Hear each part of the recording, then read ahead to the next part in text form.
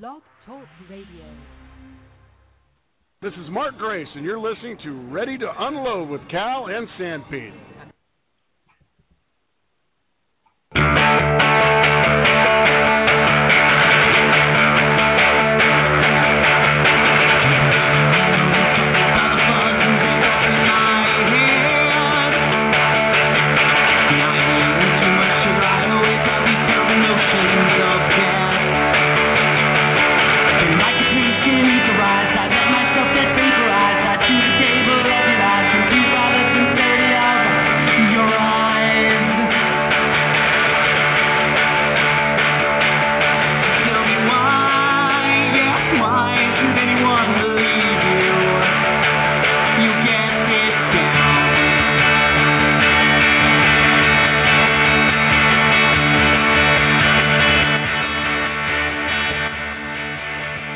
Hello there. Welcome to Ready to Unload with Cal and Sam Pete, New York Sports Talk Radio Podcast. I'm one of your hosts, Steve San Pietro, coming to you live from Bayside, New York, and soon to be joined by my other half, Brian Calvi, the other part of Cal.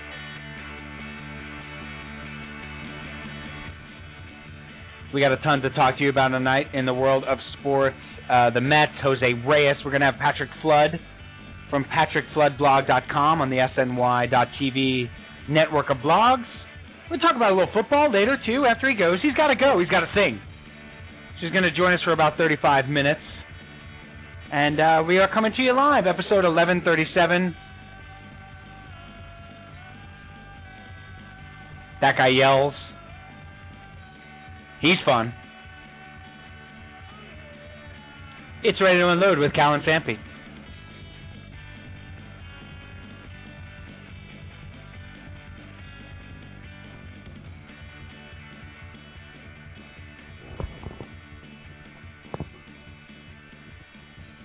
All right. And welcome to the show, December the 8th, 2011. I am one of your hosts, Steve San Pietro, for Ready to Unload with Cal and Sampy, joined by my co-host, my partner in crime, my partner in grime, my partner in all things sublime, my partner in sports, because it's a big deal and it's nice. He's coming to us live from his 7-year-old's room. There's a lot of... He's usually in the basement in Comac. He's usually in the RTU basement lair. But tonight, because of computer problems, Cal joins us, surrounded by Barbies and pink. Welcome to the show, Cal. Yeah, I'm live from the Princess Playroom in Comac. And that's not meant to be creepy. No. By any means. It's a means to an end right now. It is what it is. Cal's computer, in the 2 weeks we have not been together, Cal's computer has crashed in the basement where he's like his fortress of solitude. He's down in the basement. He's talking sports. My bunker. You have to understand, Cal is surrounded by estrogen. He's got a wife. He's got 2 daughters. The dogs are female. I think no, only one of them is female. You have a male dog there? Yeah, but he's completely blind. Literally. We took him to the vet on Saturday. He's blind. Oh no! And I'm laughing. Yeah, he's blind. Blind as a bat. Can't see. You set him off on a course, he bumps into walls. I mean, it's really... What a sin. Yeah. Hey, he's 11 and a half. He's had a good run. They live to be 10, this particular breed of dog. You got to design a dog there? Yeah, you know, he's a pug. He's a pug. He's a good little guy. Solid pug. Yeah, real salt of the earth kind of fella. But they go to 10. 10's their life expectancy. He's at 11 and a half. So they hit 10. Good night, Irene. Hey, we're in overtime right now. You're in bonus time right now. I like it. It's like watching soccer, and you're hoping for that couple of minutes extra. Right. You don't know how much you're going to get. I think that's a problem with Americans watching soccer. Like like bonus time is so ambiguous. I don't get it.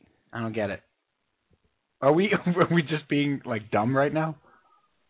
Like, we're dumb Americans. I don't understand injury time. Meanwhile, like a European, well, not a European, Maybe a South American? No, that's no good. How about a South African would watch hockey and be like, offsides? What are you talking about? Right, would have no idea. But you know what? It's cultural is what I'm saying, Brian. But some North Americans don't know offsides and icing, and that's very difficult to figure out. That's a good point. That's an excellent point. Look, we haven't been together doing this in about 17 days, 19 days. I don't know. It's been 114 days. It's like forever. It's like a hostage situation right now. Right. Yeah. There's some sort of watch on CNN right now about us.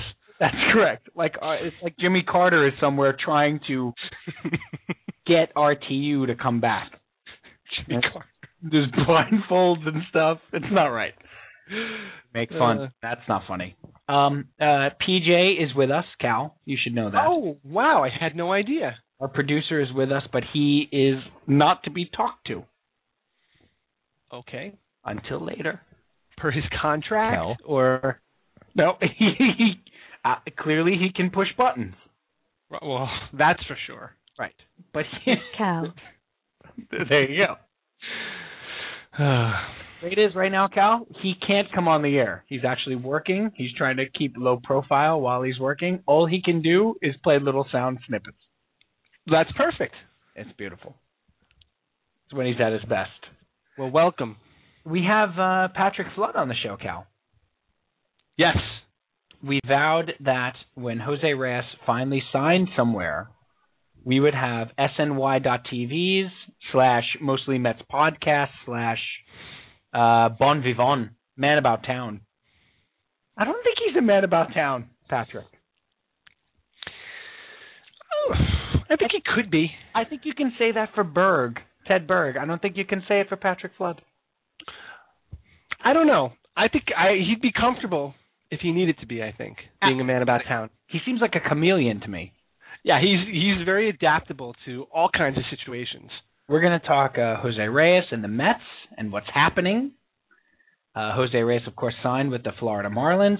Albert Pujols signed with the Los Angeles Angels of Anaheim of California of Los Angeles, of the Angels. Yeah, that was today's big news. Today's big news. They went and signed him and C.J. Wilson. Right. They went nutty. So it's an Angels-Marlins World Series next year. Let's just do it. Clearly. Write it up. Cal, my favorite part of the Pujols signing was Mike Francesa telling us what it meant for the Yankees. I didn't hear that. Yeah. That was his open. Oh, well, obviously that's what the story is. Of course, means a lot for the Rangers. But, of course, down the road, if you talk about the playoffs, means a lot for the Yankees and the Red Sox. We're going to talk later on in this winter, Bri. We're going to bring Phil Soto Ortiz back in, who's a Yankee guy for us. Does he know that? No, we'll let him know. Okay. We'll give him some notice. But no, I want to bring Yankee guys in, and I want them to tell me. We got plenty of Yankee guys. Right. I want them to tell me why they're going to win 97 games this year. Well, maybe they can't this year. Yeah, that's what I'm saying. Maybe they can't tell you that. Exactly. Cal, have you missed the show? A little bit. You're looking well. A little bit. Well, it's the lighting in the Princess Playroom. You're much better lit in that room. This is designed for an 8-year-old girl. You somehow look like an 8-year-old girl. Well, then it's working. Not in a bad way. No. I have the energy of an 8-year-old girl, though. We have to we have to talk football later too, with the Jets and the Giants with the Cowboys game. Giants have lost 4 in a row, but everything's fine. Yeah, I mean, you would think that the Giants are on the verge of clinching a playoff spot. They do now. They do control their own destiny. They do, because you got to give them that. That's with the Cowboys. Well, we had that caller the last time we did the show, the night before Thanksgiving, who was fantastic. His name escapes me, but we had a great caller from Connecticut called to talk about the Giants, and one of the points he made, and we sort of made together, which I thought was great, was the Giants, and this was pre-Packers, pre-Saints games. Those 2 losses. There was before this. We said the Giants have to feel almost good that they have the Cowboys on the schedule 2 more times. It's good. No, even if they lost those 2 games, it's still in their own hands. Right. And they do. They have it in their hands this weekend down in Dallas. You know what, Cal? That's how you build a stadium, by the way. In Dallas? Yeah, just a little memo to Woody Johnson. That's a little much, though, in Dallas, no? Nice. No. That's not too much? No. We're New York. If you're going to spend $1.25 billion or whatever, can you give me that? There are stark differences between the new stadium in Dallas and the new stadium in New Jersey. I'll give you that. Stark is a word. Listen, Cal, before we bring Flood on, he should be calling in any second to talk Mets. He's mostly Mets podcast. He's magnificent. I have a question to ask. So Wesley, my son, turned 1 on Tuesday. 1. Yes. Happy birthday to the little guy. Happy birthday, Wesley. Cal, we made it. Whew. It's a tough one. That first year's tough. It's all cherries and ice cream from here on out. He kept him alive for a year. We made it. That's Teresa and I doing a lot of pats on the back. Good job, everybody. Good hustle out there. Good job. Before you start taking bows. You had parent-teacher conferences tonight. I did, yes. I'm a little further down the spectrum than you are. Right. You have, what do you have, 8 and 6? 8 and 5. 5. I like to think I'm blazing the path for you guys, so you can see what lies ahead. Absolutely are. Anything big out of parent-teacher tonight? Did Julia talk about the Mets? Did she talk about Reyes? No. Did she go in? Did she go in asking about Chris Paul? No, she did not. Now, see, this is the misconception here. Parent-teacher conference is just the parent and the teacher. Kids out. The kids are not involved in this discussion. So did the teacher say to you, listen, Julia, your older one, she's got to stop talking about signing Reyes. She's got to stop. Right. Well, she did say she noticed a definite decrease in her attitude this week. So since Monday, I think she said. She said it was good. Right. And the little one, Emma, she's in kindergarten. She was walking around humming all week. Really sadly, though. You know, just kind of like looking down and kicking the dirt. And she's a melancholy kid, that one. She is. You know, we got great reports on our kids. We're very pleased. Fantastic. Yeah. So they're not lighting the school on fire. Not yet. Cal, do you hear this music I'm playing? Yeah, it must mean something epic is about to happen. We have new intro music for our buddy Patrick Flood.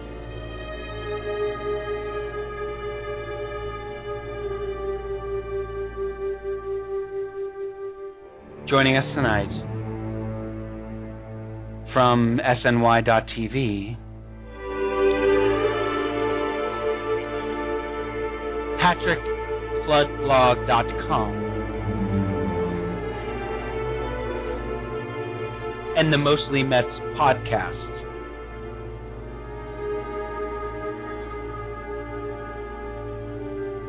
Wow. I am an oil man. Mr. Patrick Flood. Patrick, welcome back. Hey, thanks for having me. I chose this music for a reason, Patrick. Okay, please explain. For your intro. You're probably dying to know why he did this. I was reading your blog today. I'm going to leave it on in the background, by the way. It's magnificent. I was reading your blog today. It just comes back. Johnny Greenwood just keeps smacking you around with the There Will Be Blood soundtrack. I was reading your blog today, and you had trades, and it said blood with a exclamation point.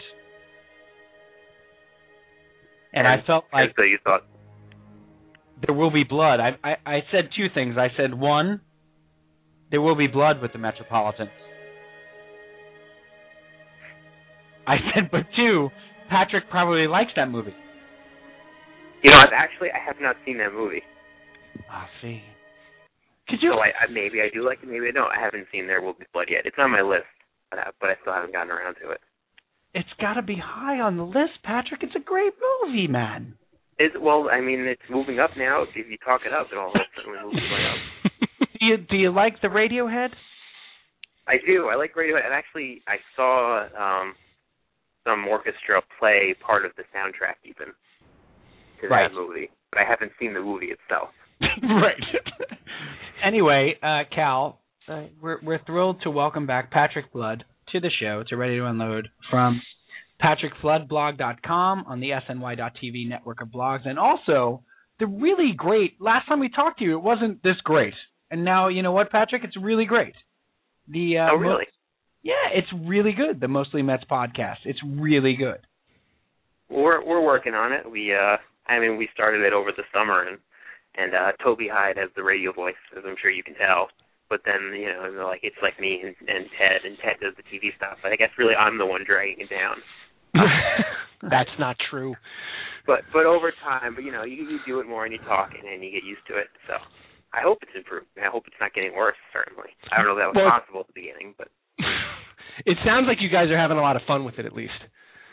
We do have fun with it. It's fun to talk baseball with people, and then we just happen to record it and put it on the internet, and hopefully other people like to listen to it. Right. Well, we had Ted on a couple of weeks ago, and he was talking about how it's been a good time for him doing the podcast, and how you guys there's outtakes and stuff now. There's maybe a DVD extended edition. I don't know what's going on. But it's really, honestly, I've been listening to you guys since the first episode. You're in the 20s now, and it's really, really good. So I hope you guys keep it up. Well, I have a lot of fun doing it, and I'm sure we'll keep doing it as long as we're all with the SNY network. Exactly. The SNY network of blogs and podcasts. So, Patrick, nothing's going on with the Mets. I mean, that's the upsetting part. No, just they've had a very quiet week. Absolutely nothing has happened. There's nothing to see here. Please keep walking. Nope. It was all kinds of emotions.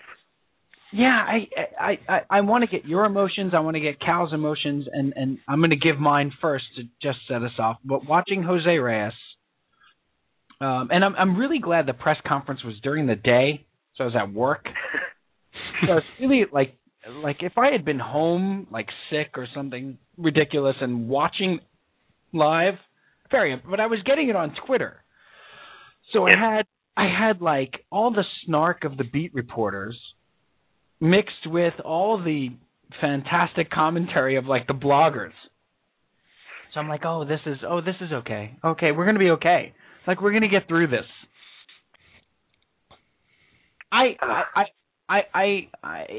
It's terrible that he left. We had talked to Ted Berg about the idea of him leaving.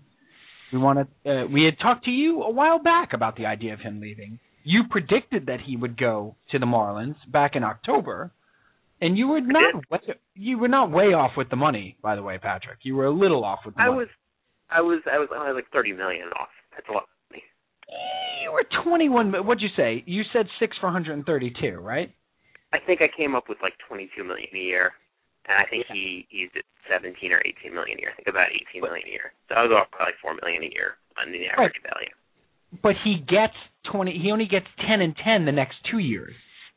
Then he spikes up to 22 and 22. Look, let me just ask you guys straight out. Patrick first, Brian second. Watching that press conference, did it hurt as much as you thought it would? First question. I thought the press conference hurt not as bad as if you saw with Kevin Burkhardt later.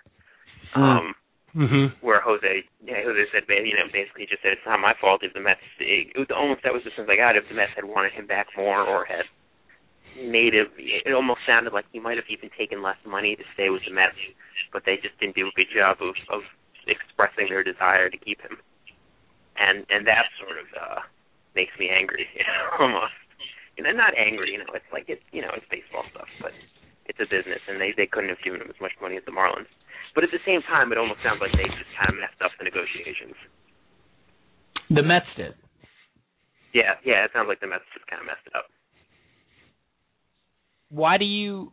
This is fascinating to me. This entire sequence of events, because Brian and I did an entire show, Pat, about the idea of, does it make baseball sense, and then in a vacuum, without the Madoff issue, right? Does it just make baseball sense to give him 6 for 110 or whatever it was, and then take it out of the vacuum and just say the vacuum exists? The Mets can't make that sort of financial commitment. So, well, if you read the Ken Davidoff of Newsday right after Jose signed with the Marlins, I thought it was a really great column. Just the idea is it almost doesn't matter what your opinion is of whether or not these of you can justify it as a baseball decision, where it's not worth it to keep Jose Reyes for that much money, or if you think it's a Wilpon thing. It doesn't matter, because right now the Mets don't have the credibility to pass it off as a baseball decision, because all the other stuff is going on. Even if it was a baseball decision, that's not what it looks like. And I thought that's just kind of a good point. I feel like I can't separate the two. The baseball decision, if it was one, or if it's just they don't have the money. Well, I think a lot of things that we're seeing, Patrick, and I don't know if you have the same take that Steve and I do. I like to call it, I dubbed it the adjustable narrative. And that's that these writers, on one hand, they'll tell you that the Mets are they're crazy for not signing Jose Reyes because they need to put fans in the seats. But on the other hand, they'll tell you that it was a good baseball move to not bring him back. So it's like they're trying to play both sides of it. And I just wanted to get your take on what you feel the decision to not bring him back. Was it? You said they kind of botched the negotiations. Was it the right move, though, not to go to the level of contract that the Marlins offered him? I think it is a lot of guaranteed money for Jose Reyes. At the same time, I think it's a fair contract for him as a free agent. I think that's like a fair value for him. I guess that is an issue comes into a baseball question. The Mets think that, he'll obviously be older at the end of that contract, and I guess you're worried about maybe the last couple of years when he's making $20 million. Say the last 3 years when he's making $20 million, and he's slowing down, and he's still like an okay player, but he's not a great player anymore, and he's taking up room in the payroll when sort of the next wave of good Mets are coming up, and that's the next good Mets team. I guess it's the way you can justify it, is that even if it's a fair contract, the Mets aren't going to be competitive for the next 2 or 3 years anyway. But I'm not sure if that's true. Well, are you okay with the way Sandy Alderson said he didn't want to offer? He knew where Reyes and his agents were playing as far as the level of contract, and he didn't want to put out a token offer just to give the impression that the Mets wanted to finish second. But that's kind of backfired because everybody feels like, well, the Mets didn't show him any love by not doing that. What do you think about that? I think it's hard to kind of separate what Jose Reyes knew and what the Mets knew, because in between there's always the intermediaries. There's the agent, right, and that sort of thing. And maybe the Mets were making it clear to I think Peter Greenberg is Jose Reyes' agent. I think they were making it clear that they wanted to keep Reyes, and maybe that wasn't getting back to the agent who was pushing Reyes just to get the most money. Something like that. I don't know if it's true or not. That could just be totally off as well. We may never know that. Yeah. And also, right, we may never know that. Right, and there's a lot to factor into this. One of the things that we were talking about, factor into it, and I mean with money. One of the things we were talking about between Cal and Dr. E. Ray Stat and I, when these negotiations were going on, Patrick, was the idea that on Reyes' last contract, you could say that he got robbed. I mean, you could say that the Mets got so much of the best of that deal. So no matter what contract or where Jose Reyes was going, I mean, he just signed with a 71-win team. He just left a 77-win team for a 71-win team who also has their ace coming off shoulder surgery. Okay, so you can sign opening a new ballpark and all that. Exactly. You can sign all the Heath Bells you want, and you can talk about winning all you want. He went where the money was. If the Mets had come in at $110 million, if they had come in at $4 million over what he was paid, he would have signed with the Mets. I mean, winning is not the issue here. The Marlins are not going to win 98 games next year. Sorry, they're not. Okay, no, so I would be surprised if the Marlins won 90. Exactly. They won 71 games last year. If you're telling me that Mark Burley, Jose Reyes, and Heath Bell are worth 25 wins, well, I wish they were to their other clubs the last 3 years. Yeah. You know, so to me, it was just about the money and also the fact that the contract he signed in 06, the extension, Patrick, was not great. I mean, people at the time were like, he's getting robbed. So I had no doubt that if Kansas City had come up with $120 million, he would have went there. So for him to come out with the love and the want and the thing was very frustrating. Made it easy for me to say, you know what? No, good riddance. But that's also because of the ownership we have. Right. I mean, at the same time, it's easy to make somebody feel wanted by throwing $106 million at them. Right. You know, or whatever it is, 100. And that's a very easy way to say, look, we really want you. We're willing to pay you a ridiculous amount of money. Right. And so in that sense, the Mets didn't want Jose Reyes as much as the Marlins did because they weren't willing to pay as much for him. Well, they can't. But they can't. Right, they can't. Yeah. And this idea of Jeffrey Loria showing up in the overcoat, by the way, creepy. That was a creepy story. That was weird. At 12:01 in the middle of the night. Yeah. All I could picture, Patrick, was Jeffrey Loria being like, 2 dragons. Okay, just guys, it's gonna get a little weird here, but 2 dragons. Like, wouldn't you call your agent after that and ask him to check with other teams, maybe? Right, or just keep that guy away. This guy's weird. I can just imagine Jose in his broken English talking to Greenberg and being like, "Can get Alderson on the phone." But so he leaves. The emotions, I don't think it'll really hit me. Bri, you're probably the same way. Patrick, you're probably the same way until we see him in that other uniform playing against us, because we've never seen that. But yeah, that's gonna be weird. It's gonna be just, and given that the uniforms are an abomination, it's gonna be weird. It's gonna be really freaky. But the last thing on Reyes, believe it or not, and then I want to get other Met takes for you from you, Patrick, because I know you got to leave. we're like having you on with like Carson, like we're like Carson, and you have a movie premiere. Like, we know you got to go. You can't stay on the couch. You have Cannonball Run 3 with Burt Reynolds. You got to go run here. Could Cannonball Run 3 have happened without Burt Reynolds? No. Oh. Possibly. No. Way to bring the podcast to a halt. Ask him about Reyes. Last thing on Reyes, Patrick. Yeah. And that is, I think Alderson handled this in the best way he possibly could. Do you think, and you cover the team very closely, do you think for a second, when he says he thought they had a legitimate shot at him, that they did? Because that seems to be very important to Met fans. That they had a chance. I think they had a chance to sign him, though it sounded like on kind of a Thursday, Friday, the end of last week, they thought that maybe things would break their way in terms of signing Reyes. And then it just didn't.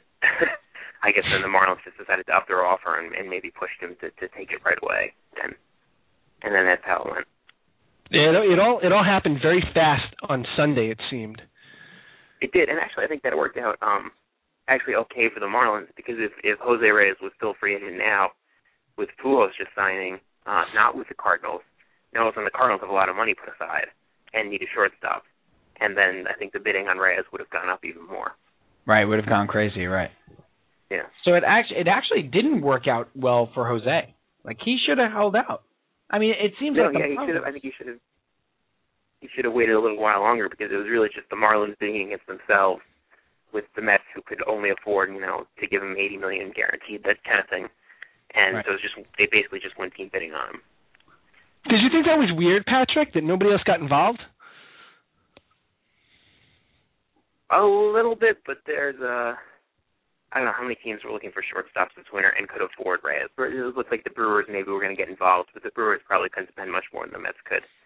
And I think the Marlins sort of just pushed it to where only big market teams were looking for him. It could be in the race, and then that sort of leaves you with, the Angels, the Yankees, and the Red Sox. The Yankees and the Red Sox aren't going to sign him. Right. And then the Phillies could have got involved, though, no? The Phillies could have gotten involved, but I think that's Not a at that longer number. commitment than they'd want to make. And they already have Ryan Howard under contract for $25 million a year. Well, that's true. Yeah. Which I have no problem with. I think it was a great contract for the Sun. That contract everyone thought was awful like 2 years ago when he signed it, and now it's actually starting today and looks even worse. and he can barely walk right now when the contract starts. That's when we have the banners out. Good luck with your contract. Great job. We love that. One other thing with Reyes too, I found that you guys talked about on Mostly Mets that I found very interesting on the Mostly Mets podcast. Just going inside the numbers and stuff like that, and the idea of committing. And this was, you guys did that podcast before the numbers on the contract came out. And I thought that was very interesting. A, the Marlins never give a no trade clause because, Reyes will be a Yankee in 2 years. But B, so they wouldn't, that's why they lost Pujols, right? Am I wrong? Yeah, I think that's what they do. I think they supposedly offered Pujols $275 million. But right, they wouldn't give him a no trade clause, right. So, they're not giving out the no trade clause because, we got to break this up in a couple of years if it doesn't work out. But you guys talked a little about and before you knew what the contract was, Reyes starts out at 10, and then he jumps to like 22. And it's like, and it's almost like they put that in there. Like, I think the last 4 years of the contract are like $70 million. Yeah. And you'd be like, gosh, boy, I really don't want Jose Reyes at 31 years old making $22 million a year. Unless, of course, I'm the Yankees. So right. There's no chance that Reyes, Burley, to me, there's no chance these guys finish those contracts there. No chance. Oh, no way. Maybe Heath Bell because it's only 3 years. Right, and he hates my guess is that they'll end up trading Reyes. I think Burley's just going to be done in like 2 years and nobody will take him. Right. And then maybe Bell finishes up. But right. But so I don't think this spending tons of money is going to work for the Marlins this time around. It's such a good plan. It's foolproof. I mean, especially to bring in a guy at shortstop when you have a shortstop. I mean, that was a good idea. When you already have a good shortstop who also definitely wants to be the highest paid player on his team is going to have problems not like being forced to move for somebody else making more money than him. Yeah, he's not sensitive at all, Hanley Ramirez. Nothing's going to bother him. No, a very emotionally mature player is definitely the one you want to be asking to change positions for someone else. And not to talk to him about it. I mean, he's a well put together kid. He is. Yep. What could go wrong? And Patrick, lastly, to have Ozzie Guillen just at the helm here, what could go wrong? Nothing. It's a team. They have tons of starting pitching depth. Definitely no problems there. They're all set for the whole next year. I mean, this is like a movie you'd pitch. No, I'm half expecting to hear an announcement about a reality show with the Miami Marlins. Right? I would probably watch that show. Actually, I would definitely watch the show. I don't know if I'd watch the team. Right. I would absolutely watch the reality show. If we can get Ocho Cinco to somehow cross over to the Miami Marlins this year, they need center fielder. They do need a center fielder. You're not a Lomo guy, or what? You're not a. So listen. No, they don't. They don't have a center fielder. They need a center fielder. They literally don't. That's right. I know. Well, put Hanley Ramirez out there. I'm sure he'll go for that. Right. He'll love that too. Patrick, let's move away from Jose Reyes because we're going to have to emotionally, and we only have you for about another 6 minutes. You've got to run and do a Mostly Mets podcast. So I had asked you to come up with like sort of a top 5 that you, me, and Bri could discuss real quick about the Mets, whether it be things to look for in 12. I gave you carte blanche, really. I let you go where you wanted to go. Do you have anything? Do I have things that I think will happen in the next year? Predictions? I'm just looking for a top 5. I'm a top 5 guy. I'm like a high fidelity top 5 guy. You do like lists. Top 5? Yeah.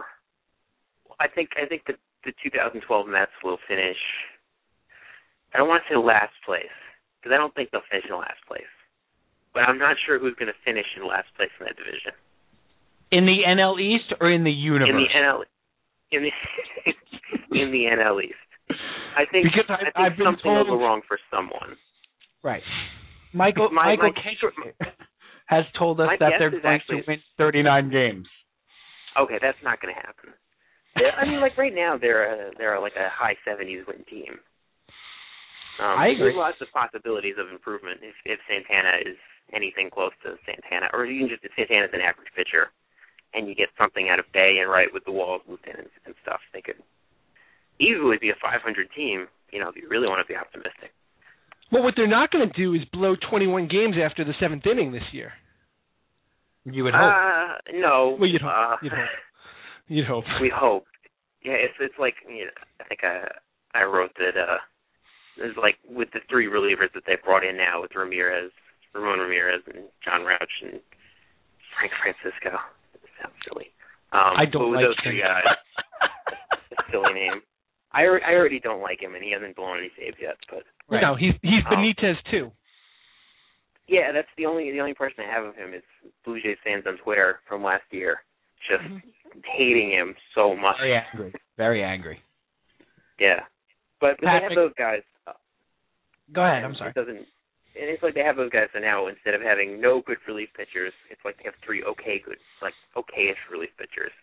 And that's still not a good bullpen. It's just like now they should have 3 guys in there instead of none. All right, I'm going to throw this at you. We only have a couple minutes left with you. Mm-hmm. So here's where I stand, and Cal knows this. A couple weeks ago, our last show, I decided that I am occupying the Wilpons. Okay, I am unoccupying Citi Field. Okay. Because I have decided that Sandy Alderson, Ricciardi, DiPodesta, these are not the problem with the team. The problem with the team remains the ownership and the fact that they have a special dispensation, and I know that's papal, but they have special dispensation from Bud Selig. And 4 teams are broke in Major League Baseball, and only 3 of them are getting new owners, and we're not one of them. Yep. So taking the ownership aside and dealing with what Sandy Alderson has to deal with and his sweater vest has to deal with. Okay. I think what he's doing for 2012 is very smart in the sense that the bullpen was the major problem. Now, you guys get into this on mostly Mets, like 6th in runs scored, right, in the NL? Yep. Excellent offense last year. Right. First in the pretty good. Yeah, they had a pretty good offense. They got on base a lot. They didn't necessarily hit a lot of home runs. They scored runs. Yeah, they moved the lineup along. Exactly.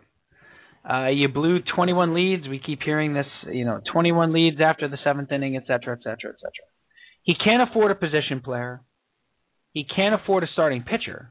And nobody would give Mark Burley 4 years and $58 million. No. So do the best you can with the bullpen while not throwing $12 million a year at a Madsen and getting an Andres Torres, which I think is an upgrade over Pagan, even just emotionally. I think Sandy Alderson came out of the winter meetings doing the best he could for the 12 team, losing Reyes. How do you feel about that? I think that's accurate. I think with Reyes gone, I think obviously right now on paper they're a worse team than they were last year when they had a half season of Beltran, a half season of Francisco Rodriguez, and then I guess a half season of Jose Reyes too, really. And so those are gone going into next year, and they've just sort of added some pitchers. So they're probably worse on paper than they were going into last year, but they'll hope to get Santana back in the new bullpen. And what he's done is he has made what he has now and made it better, and we'll see how the rest of the winter goes. So, yeah, I think coming out of the winter meetings, Sandy Alderson did a pretty good job in the winter meetings. Patrick, last thing for me before we let you go. It's pretty recent. The whole Reyes thing is still kind of raw. The wounds are still open. Yeah. So we're all still pretty emotional about it. So it's kind of tough to see the plan that Alderson and company are kind of implementing here and have faith that in a couple of years this team is going to be good. That's the best way I can put it. But I wanted to get your feeling on it, Patrick. Are you able to see what they're trying to do here, and do you have faith in this group that they will be able to rebuild this sooner rather than later? And by sooner, I mean, in the next 2 years rather than the next 3 or 4 years. Because we do. We do. That's where we stand on it. I'm cautiously optimistic. I'll say I'm cautiously optimistic. I think that they're certainly on a better track than they were under Omar Minaya, even if the ownership situation isn't ideal right now. At the same time, I'll just say I'm cautiously optimistic because I think they're doing a good job. I guess I'm not entirely sure what the long-term plan is. I guess they're just rebuilding and waiting for the pitchers to arrive. The guys they have in Double-A and Single-A right now, and then I guess that'll be when the next great Mets team is.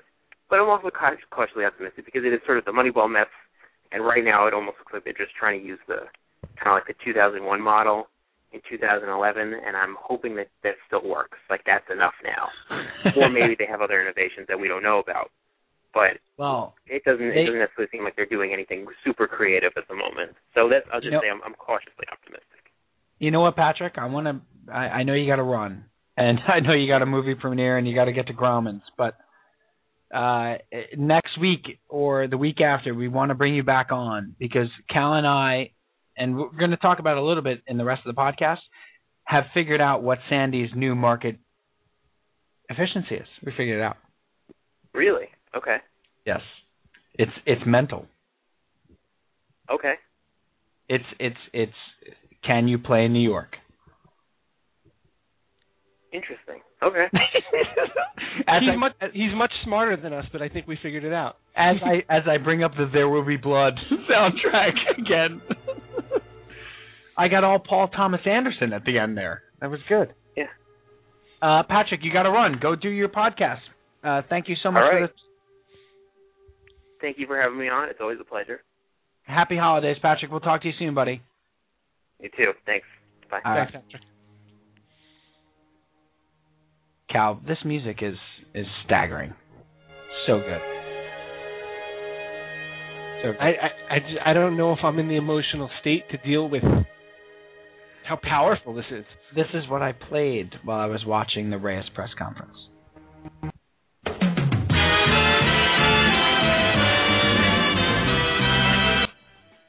That's how I feel about the Reyes era.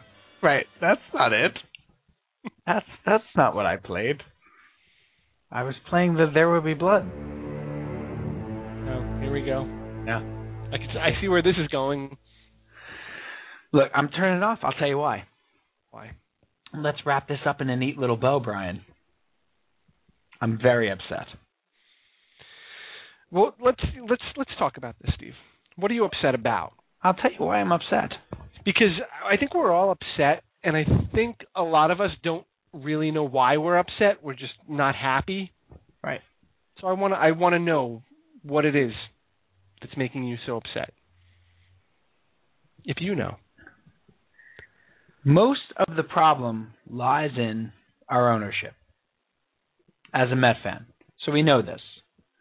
So I've tried this week, as they've lost Jose Reyes, I've tried to separate the two things. And I've been talking to Mick Walters a lot. I've been talking to other big Met fans a lot, Cal. And most intelligent Met fan, and this is what I got into a fight with Rubin about on Twitter, Adam Rubin. If you're out there, I'm sure you're not, but I don't care. And Vaccaro, Mike Vaccaro from the Post wrote a perfect article about what Met fans are going through. It's not about Sandy Alderson, Cal. It's not about Jose Reyes and $110 million. That's not what it's about. It's about the Wilpons owning this team. Period. It's about them being allowed to continue to own a team when they are under criminal investigation for fraudulent use of the resources that the Mets provided, under criminal investigation for using the Metropolitans and the baseball club and their finances as a means for investment and gambling on the Mets. And I know other owners do it, but they lost and they should be made to pay for it. And how the Mets have been allowed to go, $25-30 million in debt to Major League Baseball and default on that loan and be $250 million in debt all over the place as a baseball club. And that the Wilpons have been allowed to keep the team. That's what this is all about, Brian. It has nothing to do with Sandy Alderson or Jose Reyes or David Wright it's all lip service. It's all sports talk fodder. It's all about the owners. Scott Boras came out and said it today. Did you see Boras' quote, Cal? Remind me. I did see it. He made a comment about the Mets and the Dodgers. He made a comment about the Mets being, usually they're in the steak section. Right now they're in the fruit and nut section. Mets and Dodgers, yeah. But there's a good business plan for the Mets. There's a good network for the Mets. And right now, because of all the Madoff crap, they can't operate as they should be operating as a big market club. Well, you know what? I'm gonna give you something else here, and I don't know if it's been talked about. I haven't seen it, or if I have, I'm stealing it. I don't necessarily think the Wilpons' financial difficulties are all a result of Madoff. I don't think that they operated this franchise properly or efficiently all these years. I think they've lost a lot of money on the team that has nothing to do with Madoff. I mean, it's very easy to hide behind the Madoff thing and say, well, we're in this predicament because of all of the money we lost when we invested with him. But how about all the money you lost when you made bad investments in the team? You know, the Mo Vaughns, well, he had insurance on him, but Bobby Bonilla, they're paying Bobby Bonilla still. You know, all of their model for their contract model in the late 90s and early 2000s was all of this deferred money. You know, we'll deal with it 20 years down the line. Madoff or no Madoff, is that really a smart business move? But you know why they deferred it, Brian? Because they took what they would be paying out at that time and invested it with Madoff. Right. So then it is all Madoff. Brian, I want my team back. I don't know if you're going to get it back anytime soon. I want my team back. I really don't. I want my team back.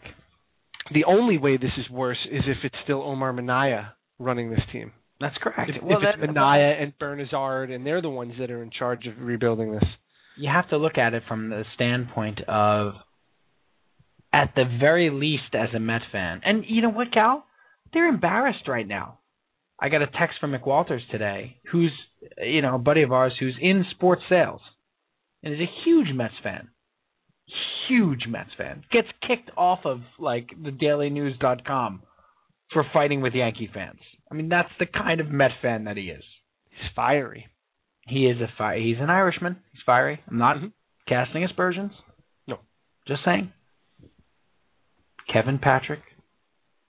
James. Very Irish. Gets into it on the, and he got laughed at in a meeting today, sales meeting. Laughed at? For being a Met fan. Yeah, well, that's the common reaction. Everybody thinks it's funny. Laughed at. It's hysterical. It's a good time. It's really funny. I do feel like we should have a crossover episode right now with Flood and Mostly Mets. We should totally call into them right now. I don't know how we would do that.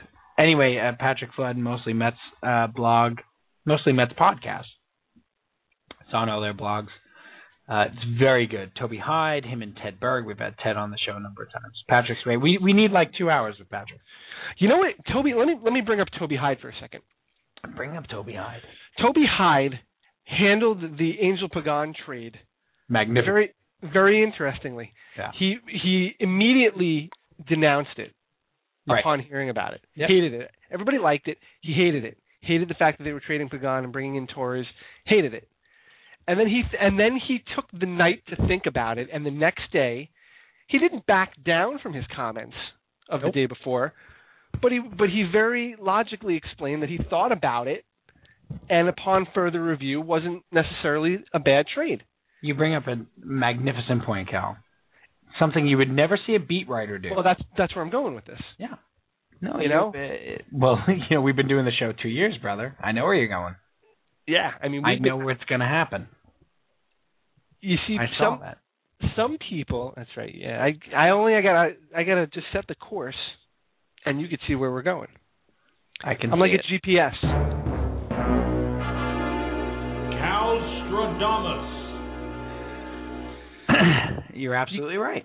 You had guys tweeting from the winter meetings this week, and I swear, and I said this to you, instant message. It sounded like they were anything that they heard anywhere in the hotel lobby, they were just tweeting as a rumor. Yeah, heard this. Albert Pujols is talking to someone from Baltimore.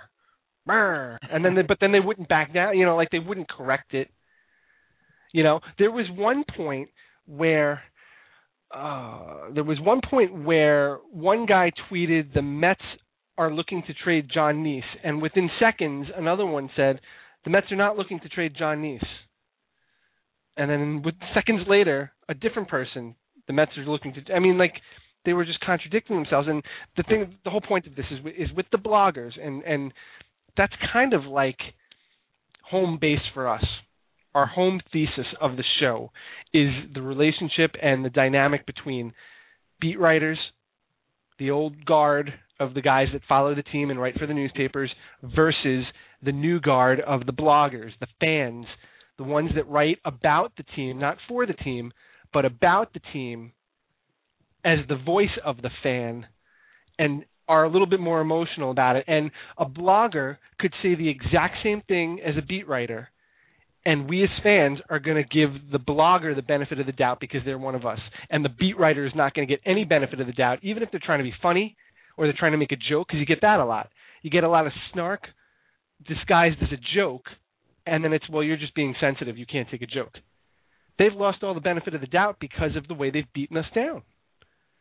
It's a very interesting aspect of the winter meetings that we just witnessed. And, the winter meetings on Twitter and the winter meetings with the social media and stuff like that, where I would see something from one of the bloggers, from a Toby Hyde, from Ted Berg is just funny. Ted just gives funny, stuff. And so does Patrick Flood. But there's almost more credence. You're absolutely right, Cal. There's almost more credence, and we've talked about it a million times on this show. We've talked about it a million times about what we want to be and what we pay attention to now. And just going through the winter meetings and the Jose Reyes signing and the Pujols signing and the C.J. Wilson signing and the big free agents and stuff like that, like you tend to I go to Mets blog before I go to ESPN. Way before. Because that's going to be information guided. Matt Cerrone with Mets blog is going to be guided towards my team, and also without wise-assery or without an agenda or without the Mets should have done this and should have done this and should have done this, but they didn't, only the Mets. And if it is only the Mets, it's hysterical. It's not stupid. And they do it because they care about this team. That's right. It's not because they're trying to be funny or trying to be entertaining. I tell you, Cal, I could not have been more taken aback by Mike Vaccaro's article in the New York Post this week about the Mets and the Wilpons. And I've liked Mike Vaccaro in the New York Post for a long time. I've had my problems with him, but I've also liked him for a long time, Bri. I think he's a fair guy. I think he writes. He can often find the voice of the fan to write about. More so than most, I think. Way more so. He writes about the Jets a lot. He writes about the Mets a lot. And he wrote an article the day after Jose Reyes signed from the Met fan point of view of like, look, we know what it's about. We're not stupid. The Met fan is not stupid. Or at least most of us are. The beat reporters keep telling us we are, and we're not. We're not stupid. We understand why Jose Reyes did not sign or was not offered $106 million. It's because the Wilpons can't afford that in 2 years. They can't afford to have Jose Reyes on the hook for $22 million in 2 years because they don't know if they're going to own the team. Okay, so we get that.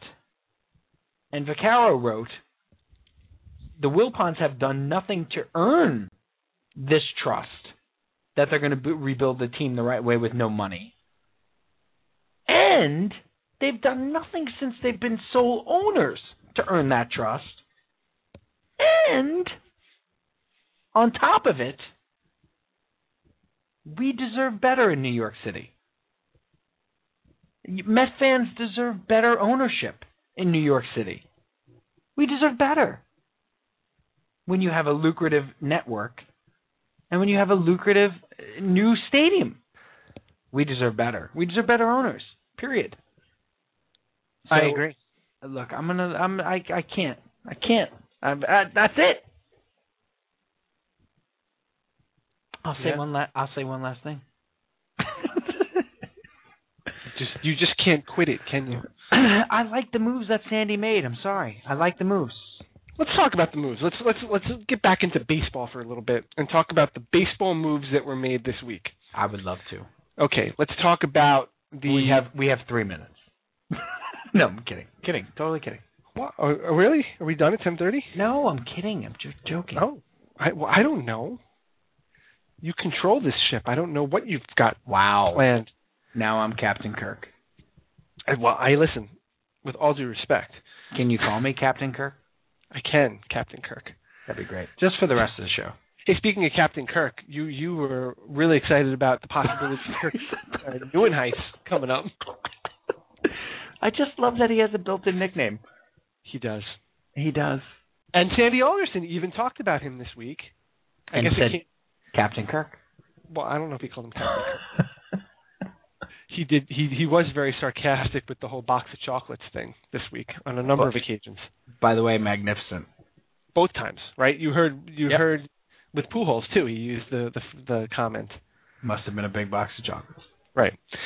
Which of course gets taken out of context, and Sandy's just being a wise guy. Yeah.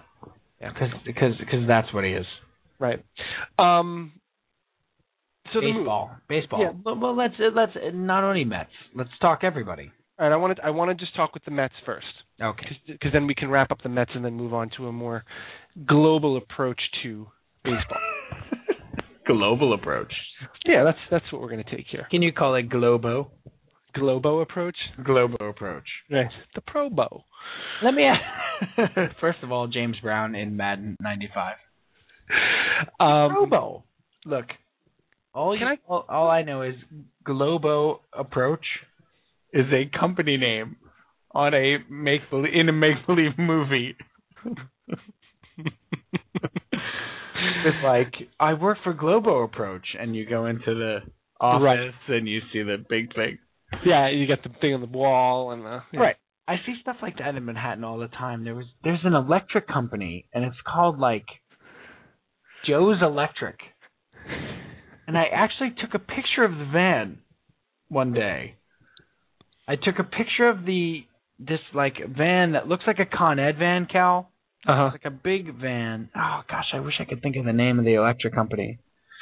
And I texted it and sent it to PJ with the caption that said, "Tell me this is not like a movie prop from like a Batman movie."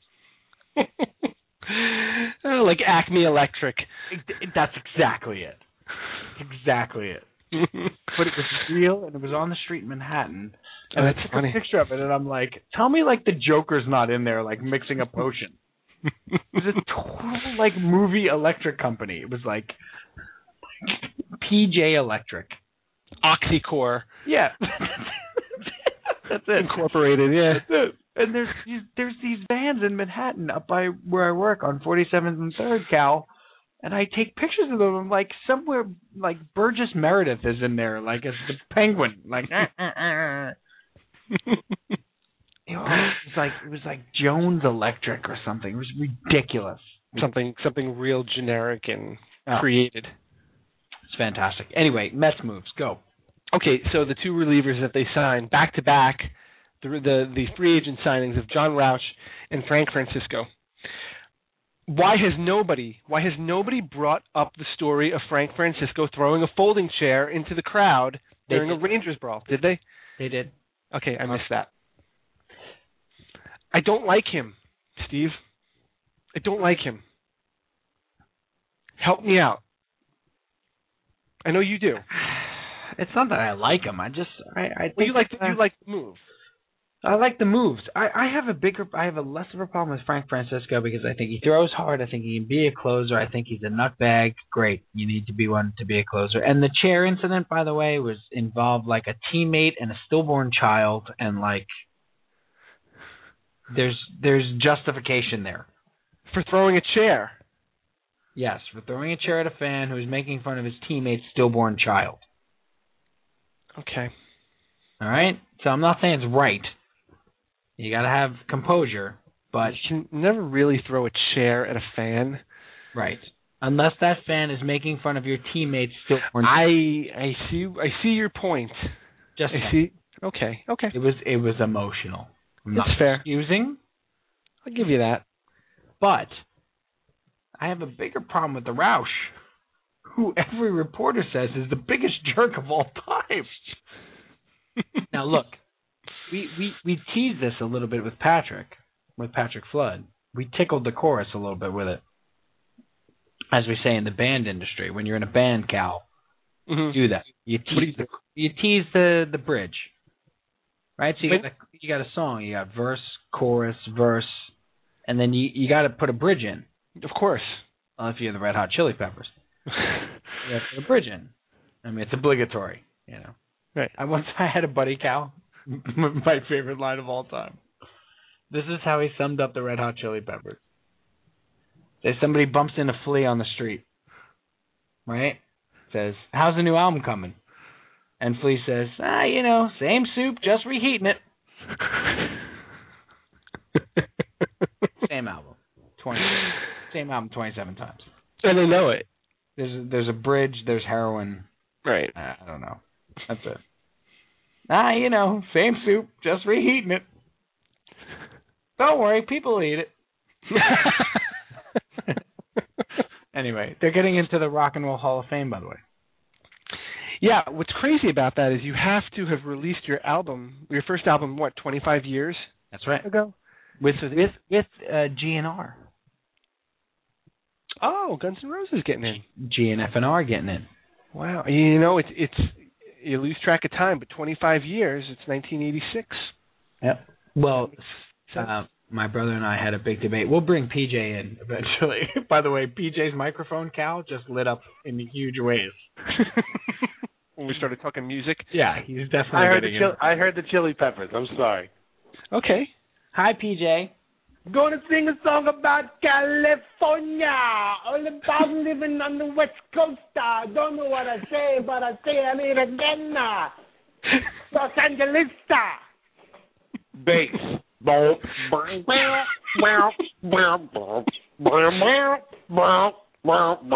million. Hall of Fame. Brilliant.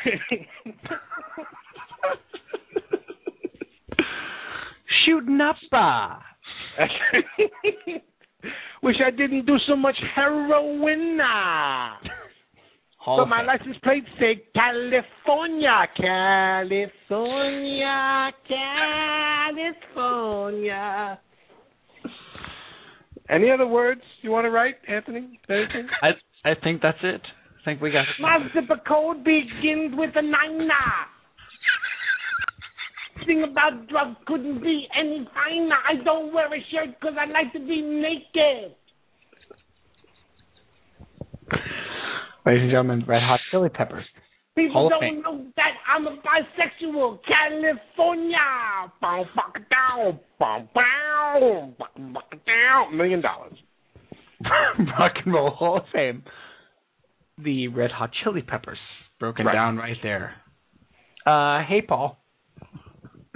Hi, guys. Welcome into the show. What? I'm sorry, I did a little crack before I came on. So did Anthony Kiedis.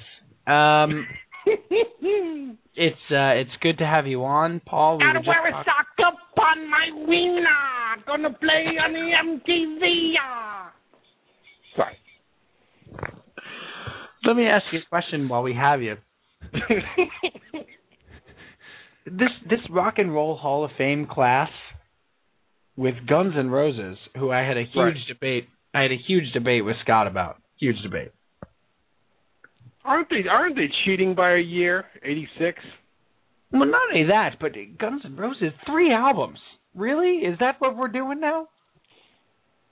Well, you could tabulate record sales to justify it, I guess. But I mean, Scott claimed 5, and I said, if you're mixing the spaghetti incident into this, we're gonna have to sit down. Right. If we're gonna count demos, then Moby's had 46 albums. If we're counting the November Rain bootlegs. But GNR and Red Hot Chili Peppers, really? Is that where we are, PJ? When they started the Rock and Roll Hall of Fame, the stoners that started it were definitely believing that rock and roll is going to live forever. And rock and roll has kind of petered and leveled and just become a thing in the background like everything else. Right. And so, it's the herd is naturally thinning. They got to start taking who they can get, taking who's going to show up, taking who's survived, and taking who's got name. Got to get somebody in there with name relevance. But it's not recognition.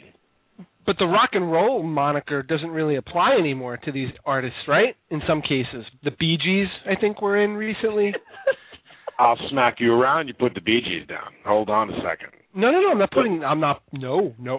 Great songwriters. Holy smoke. They were magnificent songwriters. But Rock and Roll Hall of Fame? But do they belong in Cleveland? Yeah, I don't know. I don't know. It's weird. I like look at the artists today, TJ. There is no Disco Hall of Fame, and it would be a shame for them to get no recognition. I mean, who would go to a Disco Hall of Fame? I know, but Madonna? Is Madonna Maybe. rock and roll? Maybe. It's hard.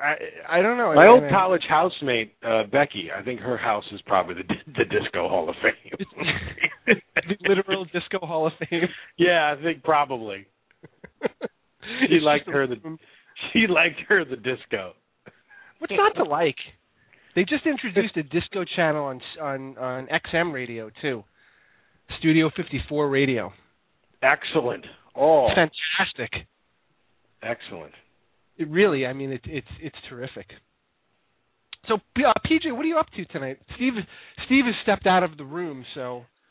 Well, you may not believe this, but I was just getting a remix done of "Groove Is in the Heart." I don't know why this came up, but I had to do a quick, like a dance remix edit of "Groove Is in the Heart." Wait, for somebody. What? The D-Light song? Oh, yeah, no, I know, but what would a dance edit of Groove Is in the Heart sound? Wouldn't it just be the same song? I had to remove the rap. It was hard for the dancers to do much during the rap and kind of sew together the more groovy parts. Okay. Yeah. Well, it wasn't. How did it turn out? It sounds pretty much like Groove Is in the Heart. like you say, it's not going to alter too much about it.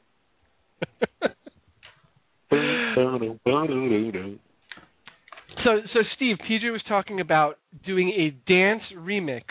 Yes. Of the song "Groove Is in the Heart." Yes. With Bootsy Collins? Do we have Bootsy? But isn't that kind of like a? That's why I couldn't come on the air. Right. Yeah, Steve, that's why I couldn't come on the air, was because I was actually doing that. I had someone looking over my shoulder. And yes, I see. That's a lot of pressure. It's well known that I moonlight. I mean, I only work 6 hours a week, but it's concurrent. The two things I do happen at exactly the same time. PJ, we're so happy to have you back on the show. We wanted to get, before we start, we're going to talk about football in a second and baseball and stuff. Let's do some more band impressions first. One of them, well, we have that whole, that's an episode where PJ and I do our, Cal, here's the thing. PJ and I, for years while we were in the band, always had, it was one line to describe a band. Okay. Okay, so what PJ just did with the Chili Peppers knocked it out of the park. But it was usually to sort of make fun of the band. Like, PJ, you got to encapsulate it. Right, encapsulate a band in one line while making fun of them. Right. PJ, for example, give Brian Rage Against the Machine.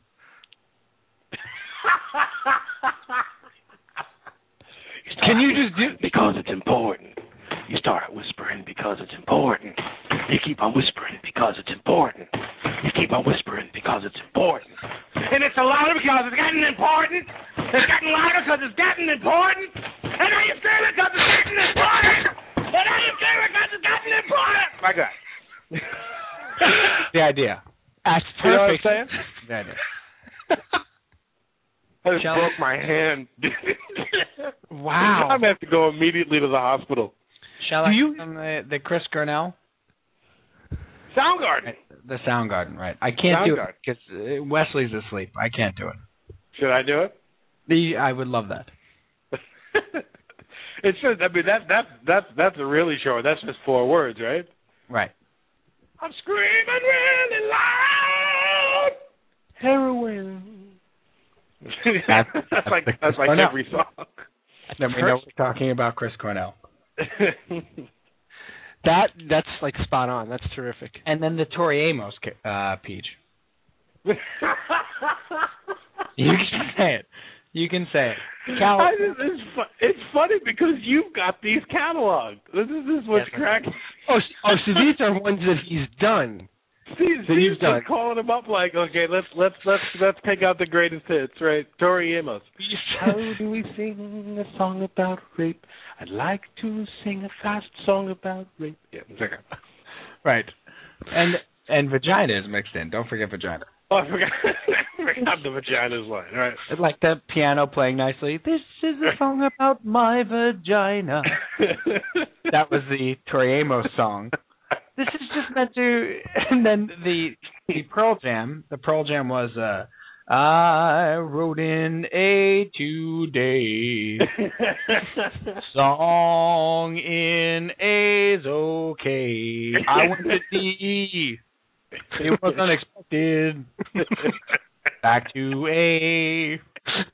Right. We had all these. We had all these. We had terrific.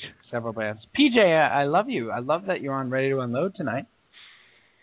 Well, where else would I be? I'm not raising my kids.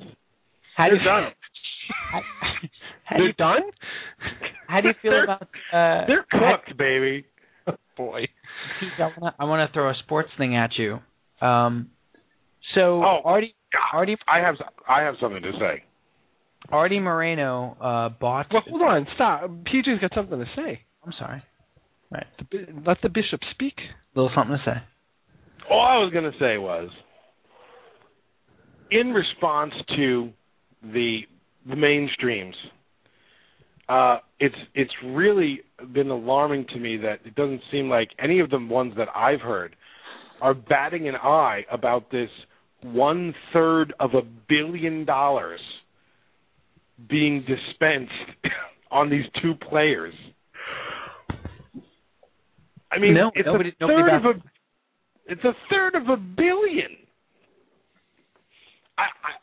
I think that Major League Baseball has gotten away from the common man. What is there to relate to? It's bigger than rock and roll. It's bigger than the entertainment industry. Headley, I think you've taken a good leap from your good senses. If someone announced that Brad Pitt signed a $300 million 5-picture deal, they would shoot him. And that's what I was just going to ask you, Peach. You know, one of the most galling I things... thought you were talking about Rita Moreno. No, I often do. I love her. I always get her confused with Cheetah Rivera. Everybody does, Cal. It's okay. Right. Okay. Right. No, Rita Moreno, better dancer. I think also Cheetah Rivera and Rita Moreno used to get confused with each other and be like, am I you? And then there was Charo. Well, look, let's leave then Charo. there was Charo. Sounds like good. And then there was Love Boat. Then came Maude. Peach, and Cal, both of you guys. My favorite thing out of the winter meetings today, Albert Pujols signs a $254 million 10-year deal with the Los Angeles Angels of Anaheim. And here's what cracks me up out of this. Artie Moreno, who's the owner of the Angels, bought the team in 2003 for, I think, around $170 million. No, I thought it was just 70. No, it's $170 million. Oh, okay. I thought it was 70. And he just paid $72 million more for one player. Yeah. And that was only 8 years ago. Yeah. Yeah. Forget Occupy Wall Street. Go occupy Citi Field. Yeah, well, I want to occupy Citi Field, but you know what I'm saying, Pete? Like you're talking about the gratuitous level of contract and of where we've gone. Like A-Rod signed a 10-year, $252 million deal years ago with the Rangers. I think it was 2003, Cal, if I'm not mistaken. No, 2000. 2001. It was after the 2000 season. Because the Mets were going to bid on him. Right, you're absolutely right. And you got the 24 plus 1, right, with Steve Phillips. But they didn't make him an offer. Right. Coincidence? Sounds familiar. No, but A-Rod signed Peach in 2001 a 10-year, $252 million deal. And now, 10 years later, we're right back there again. And that deal did not work. You know what, guys? I was talking to Dan about this tonight. I was talking to our buddy Dan Antonella about this tonight before the show. And we were talking about the idea of no trade clauses, and because the Marlins, otherwise they'd have Albert Pujols right now. They didn't give him a no trade clause because they offered him like $275 million over 10 years. More than the Angels did. And I want to get your guys' take on this. The idea that, take the no trade clause out of the equation, but the idea of CC Sabathia's deal, which was 7 years at $165 million-ish, but with an opt-out after 4 years, is the way you should go if you're signing a long-term deal. Give him that parachute. You can get out. If you don't like the city, you can get out. You don't need a no trade clause. And, CC came to New York, liked it, decided that he wants to stay here. So he threatened to opt out and maybe get more money, and he wound up getting, what, Cal, an extra $6 million? I know, it's laughable to say an extra $6 million, ha ha ha ha. But let's talk in the parameters of what we're talking about. I got an extra $6 million to mix this D-Light thing today. No, but you know what I'm saying, Pete? Like he only, in the parameters of a $160 million contract, he threatened to opt out. He got an extra $6 million. He stayed where he wanted to stay. The Yankees had the option to get out. That's the way to do it on a 10-year contract. Have the opt-out instead of the trade clause, to me. Like, fine, you don't want to give me a no-trade clause? Fine. Give me an opt-out at 5 years. And if I don't like it here and I'm miserable, I've made $100 million and I can leave. And go to a city that I want to live in. Now, CC decided it's great to be with a contender and in a Tony, New Jersey suburb. The Tony, New Jersey suburb, right. And he likes it. With handsome lawns and handsomer women. Well manicured. I don't know if you can take the money that these guys are making and think about it realistically.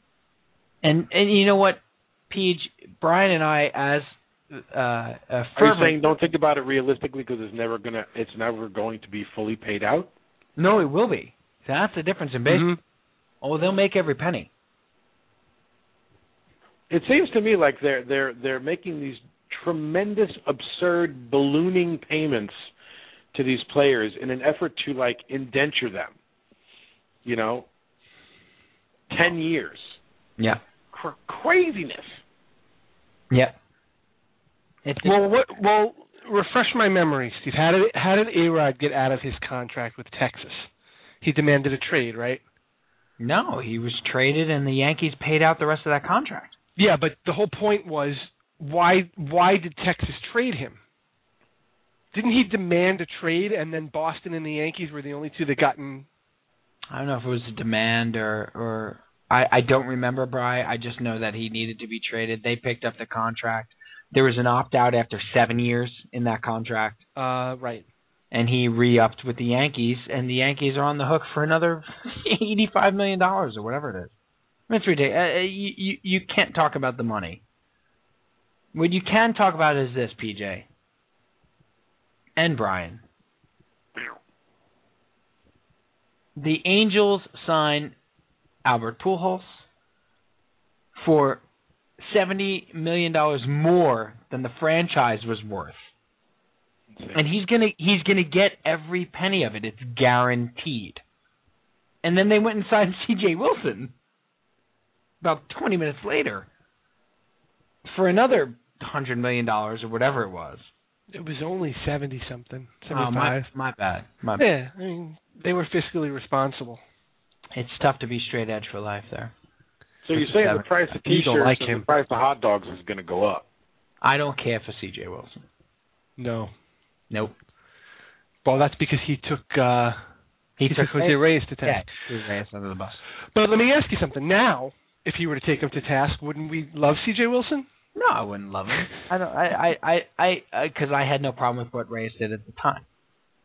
My funniest thing about the Angels throwing out $320 million like they did today in guaranteed contracts is that Yankee fans got very upset. They did. Why did they get upset? Because it's not the Yankees throwing that money around. Right. That's right. I heard Sweeney Murdy today on the fan say that that's fiscally irresponsible. Who does she think she is driving around in that Navigator? Who does she think she is? She's got a fat ass, that one. That's why. It turned into a Sopranos episode. That's right. She may think she's big time, but I'm telling you, there's no leather. She didn't get the leather. They're being fiscally irresponsible. This from a team who signed A.J. Burnett, CeCe Sabathia, and Mark Teixeira in one offseason and spent $500 million in 3 players. The cash is flowing like wine. But the Angels are being irresponsible. That's not even bringing into consideration the $52 million they spent on Keigawa and stuck him in the minor leagues for 3 years. Look, it went well with Keigawa. Do you think he bought dinner for everybody in the minor leagues every day of his life? Had to. He would have had no choice, right? He had a $52 million in his pocket. He would have had no choice. Okay. Like, he's going to ride the bus with them. Like, look, I'm in AA. I'm in Scranton, Wilkes-Barre with Keigawa, and we're out at a bar. I'm like, on you, big guy. There's a good Denny's there. And you know what? I'm getting moons over Miami. That's right. If I'm out Keigawa. Moons over Miami. Miami, yes, that's correct. Right. That's Reyes. That's Reyes. All right, Pete, we're going to go talk about sports for a couple of minutes, and then we'll bring you back. Can we do that? I'm going to go take my pants off. Excellent. Cal, a couple things. I really fear that's what he's going to do. I know. There's no doubt his pants will be off. Let's go round the horn. So we've covered the baseball. I like that. It's like a baseball segment, around the horn. Right. We've done enough of the baseball, though. Don't you think? Don't you think we've done that? Wait. Here we go. Let's go around the horn.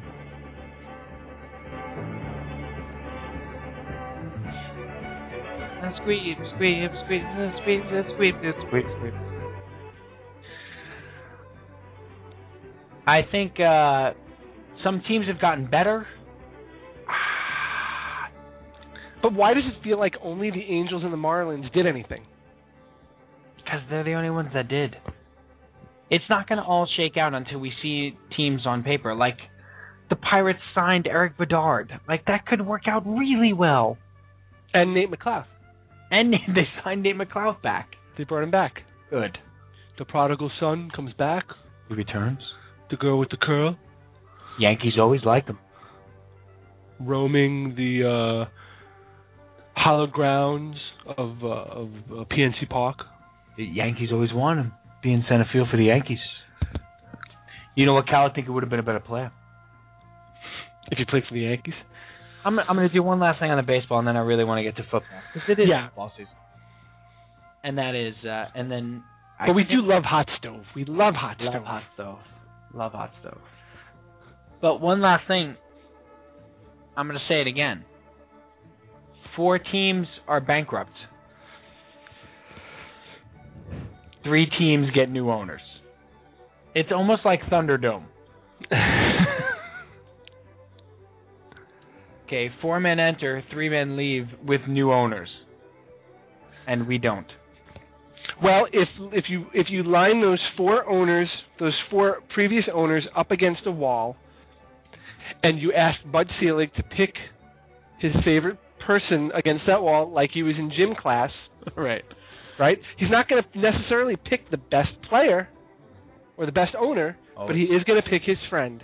He loves the Wilpons. And that's clearly what's happening here. The best part about Vaccaro's article the other day, Vaccaro's article in the Post, was the last couple of sentences, which is, Selig will retire soon. And whoever the new commissioner is, it's going to be, Lucy, you got some splaining to do. By the way, Bri? Yeah. I think Flood wanted in on the Memorial Day action for me buying Mets paraphernalia or merchandise. How do you know that? He didn't give any indication that he knew what we were talking about. I can tell. He thinks that you will or you will not be able to make it to Memorial Day.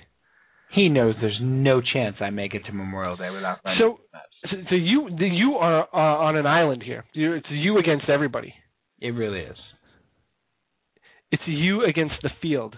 That's correct. Essentially. That's right. Well, we'll see.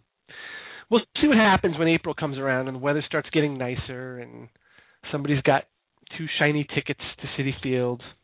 For opening day, is what you're saying? Do you have them? No, I don't have them. I'm just saying, do you have them? I don't, but I'm sure they'll be available. Might you have them? I might. Okay. Because we went to opening day last year. We did. Wasn't a successful I venture. thought we had a lovely time. It was fun. They just didn't win. I thought we had a nice time, though. We had a very nice time, and who is it out there? Tyler Clippard. Tyler Clippard had a nice time that day too. Not a fan of the show. No, he hasn't. He hasn't listened since that day. You know what? You said something that day, and then we're going to move on to football, I promise. But you said something that day that was magnificently not prescient, but you didn't predict that Jose Reyes would be gone. We knew on opening day this was going to happen. You said to me, you turned to me as he struck out against Tyler Clippard. Did he strike out or did he pop up? I think he popped up with the time runner on third base. Third base. Right. I said it before it happened. That's correct. And you said, this is what I won't miss when he's gone. It's because he's not a clutch player. And you know what? You go listen to the mostly Mets guys, which I strongly recommend anyway. And the numbers will bear that out. And then the last thing for me on Reyes, this is kind of like the final unload on Reyes for the night. All right. Last thing for me on Reyes is we watched him grow up and we watched him come to the team. We did. He joined a a much maligned team in 2003. They were in the midst of another one of their negative runs. Terrible. That's the way I can put it. Horrible team. 2003, he was really the only reason to watch. 19 years old, came up, hit a home run in Anaheim. We watched him grow, and we kind of went through everything that he went through, growing from a 19-year-old to now to the prime of his career. We went through all the injuries. We saw all of the immaturity with Willie Randolph, but we saw all of the antics and the fun that he had. And we really you would be hard pressed to find a Met fan that didn't really have a special place in his heart for Jose Reyes. He really ingratiated himself into our family. And now he's gone. And I just can't help but think about how we're all going to feel when he comes back home in a different uniform. April 27th. Do we cheer for him? Is he an ingrate? What do we do?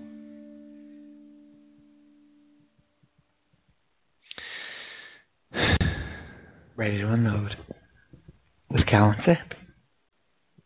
We'll be back after this.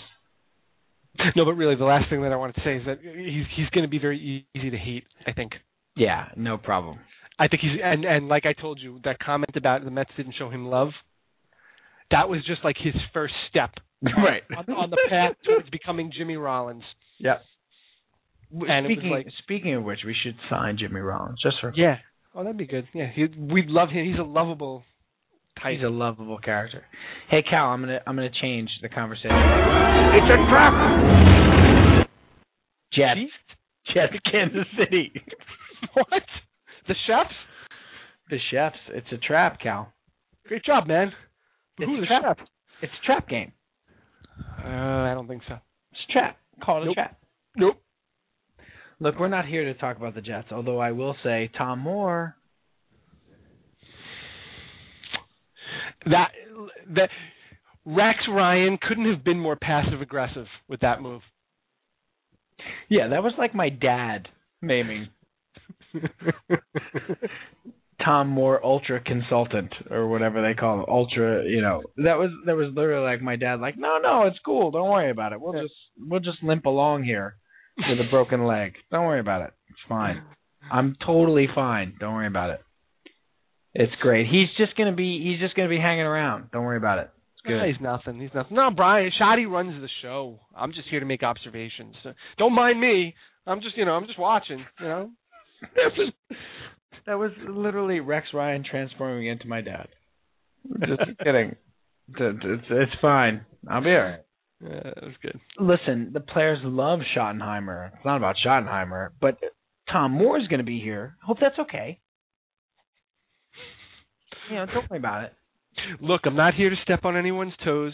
Look, it's going to be fine. I've just, I've got a lot of experience. I'm going to make some observations. Yeah. It's Brian's team, though. Look, Brian's in charge. You listen to him. Rex Ryan playing the part of my father. Totally cool. Don't worry about it. So Tom Moore is going to hang out for the rest of the season, and and he seems excited about it too, which was interesting. Cal, I love it. I'm like giddy. This is the most that a Jet fan who hates Brian Schottenheimer, and there's a lot of us, could hope for at this point. Rex is not going to fire him because of the way he treats his assistants. He's not going to do that to an assistant. He's not going to do something to an assistant that was done to him and could prevent him from getting a head coaching job. He's got a blind spot for his assistants. So, hey, Tom, can you hang out for a while? No, you don't have to leave. No, why don't you stay a little while? Dude, we have coffee and donuts. I mean, you're here. You might as well just, The best part is Tom Moore's like, 73 or something like that? Yeah. Rex was like, we have a lot of coffee and a lot of donuts. Should just hang out. You don't have to leave. Do you know how much coffee we have in this place? Yes. We will put the coffee on at 5:15. No problem. Let me ask you a question, Steve. Dinner served at 5:25. Yeah, no. Yo, Coach, why are we eating so early? Oh, it's Tom. He's got his tip calculator out. He's got to eat. No, listen. Last week they showed a little bit of a different look in their game against Washington. Yes. How do you think that was some of the influence of Tom Moore? Absolutely. Here's the thing that drove me crazy about the DC game, about the Redskins game, Cal. Again, they blew it out late. Sanchez with fourth quarter heroics, et cetera, et cetera. Cal, that first drive was beautiful. It was great. I mean, everybody and everything I read was they were dead for three quarters, et cetera, et cetera. They were not dead for three quarters. That first drive was 17 plays and 82 yards and gorgeous. Play calling, gorgeous. This, quick throws from Sanchez, look downfield, dump it off. Good running plays, run mixed with pass, a little wildcat in there, very nice. So they were not dead for three quarters. Box up. Is he here? Box up that first drive, Brian. The first drive, but after that they sputtered a little bit. But they had penalties. All right. By the way, Matt Mulligan. Oh boy, go really? away. If I effed up that many, he has 6 offsides penalties, Cal. But do you notice that every time he screws up, he gets angry? Right. Like it's someone else's fault? Right. He screws up the snap count. He's like, you guys with the snap counts and stuff. I can't. I don't know what you expect me to do over here. With a snap count. All right. Mark, every once in a while, if you could just keep it the same. Yeah. 6 offsides, Brian, and 2 holds. He's got 8 penalties called against him, and he's the backup tight end. And just a poor attitude on top of it. I mean, very poor. Go away. But that first drive, bottle it. Yeah, it was a great drive. I mean, they mixed up the run and the pass. Sanchez was like 5 of 5 on the first drive for like 61 yards. They ran the ball for 30 yards. That's what the team should be. Bottle it. And you know what? He keeps winning. Yep. That's all he does well, it's not all he does, but he goes to see a lot of Broadway shows. It's one of the things he does along with Broadway shows and Pepsi commercials. And listen, our producer, Pop Culture PJ the Pooh, called it perfectly at the beginning of this season, and he plays it every time we talk about the Jets. And you know what, Cal? Literally every time we talk about the Jets, he plays it. Right. He's right. It is Survivor for this team. They are 7-5. They need to win this week. All right, they need to win this week. We know what this game is. We know what it is. It's a trap. We know what it is. I disagree. It's a trap game, Cal. It's a trap. It's not. No. It's a trap. Fall in the trap.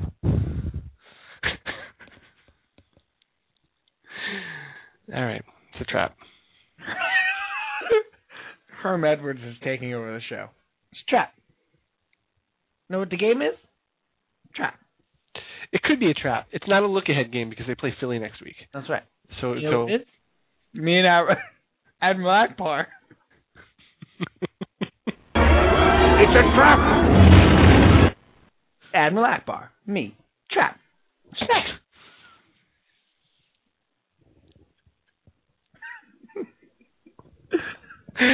Oh, boy. Herm. We were on the medical frigate. Y'all think we don't know what this game is? Y'all think we don't know? It's a trap. Trap game. Look, you're looking at me. I'm standing here. I'm telling you. It's a trap. I was talking to Admiral Akbar the other day. You know what he said to me? He said, Herm? It's a trap.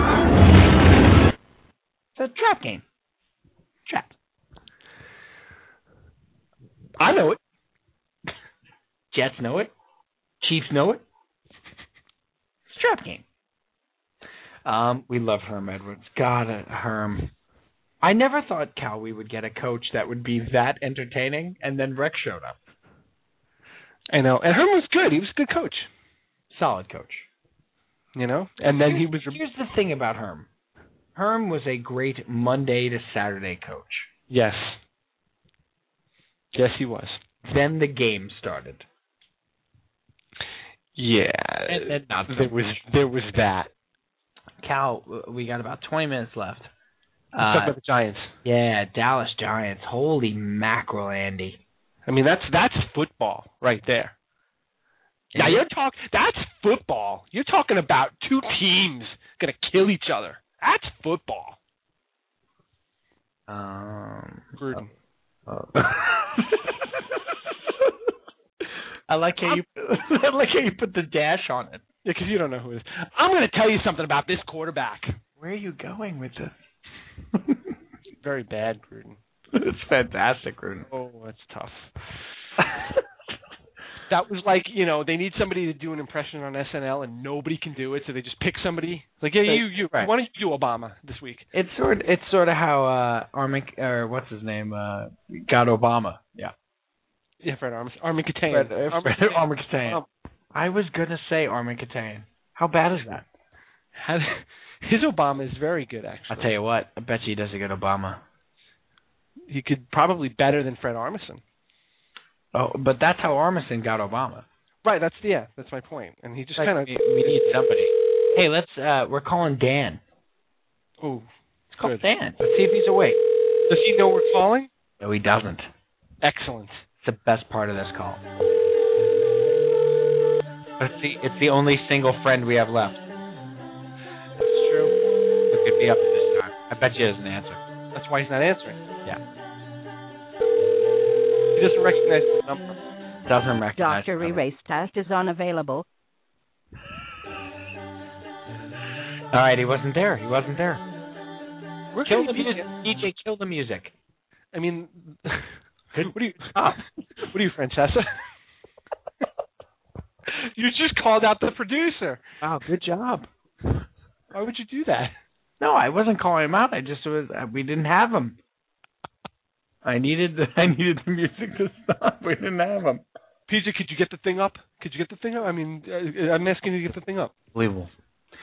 Cal, you know what's hilarious? What? Why were we calling Dan, by the way? To talk about the Giant game. Oh, okay. The sports guy and cousin Sal do their picks on Tuesdays on that podcast. And they do Francesa and Russo almost every week now. Yeah, and they're spot on. Right, they're spot on, but they do something that we did, and they weren't, by no means I'm saying they were ripping us off or whatever. It's just a universal dog and Mad Dog and Francesa thing, Mike and the Mad Dog thing, about reading the schedule down. So, like, you take a football and you'd be like, who they got left? Right. And one guy will take Francesa and the other guy will Russo. But I've heard it in a couple other places now. It's a thing, which is weird because Russo and Francesa have not been together for 3 years. Correct. Yet it's a thing now, which is strange. Yep. Correct. And they kill it. They do it well. All right, so Giants Cowboys, Cal. What do you make of this Giants team? It's tough. I don't know what to make of it because the effort that they put forth against Green Bay on Sunday, they could have won that game. Oh, were you that impressed? Were you that impressed? I was a little bit impressed. Okay. I was a little bit impressed by their offense. Their defense didn't impress me, which is supposed to be, it's supposed to be a vaunted defense. That didn't impress me. But their offense impressed me, and Eli Manning impresses me. And any time you get Eli Manning, and we can make the jokes about Eli being elite and that whole nonsense, if you have Eli Manning as your quarterback, you have a shot to win the game. Wait, why are you telling me who I have as my quarterback? If you have Eli Manning... I hate that one. As your quarterback... Hate that one. Why? I hate that one. Really? You don't like it when people tell you how you should feel? Not only that, but and I know you didn't do it purposefully, but I need to call you out on it.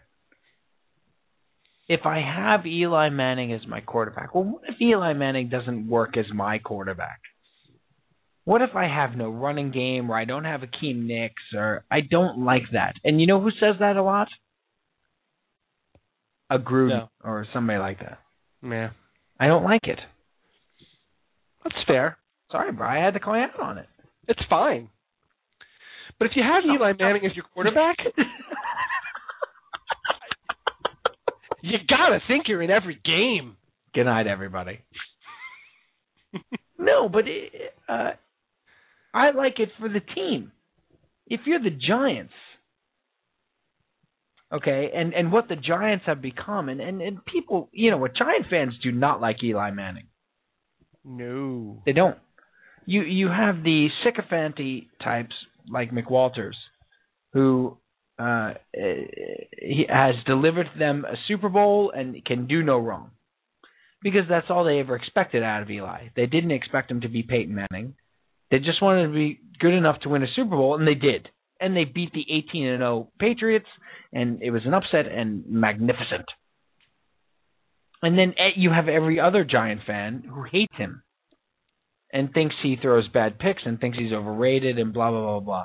Cal, if I'm going to throw it out to you right now, Eli Manning, rated, overrated, or underrated? Please say it as Mike Francesa. I think he's rated. I think he's appropriate. Okay. Appropriate. No, it's not. I think he's so polarizing.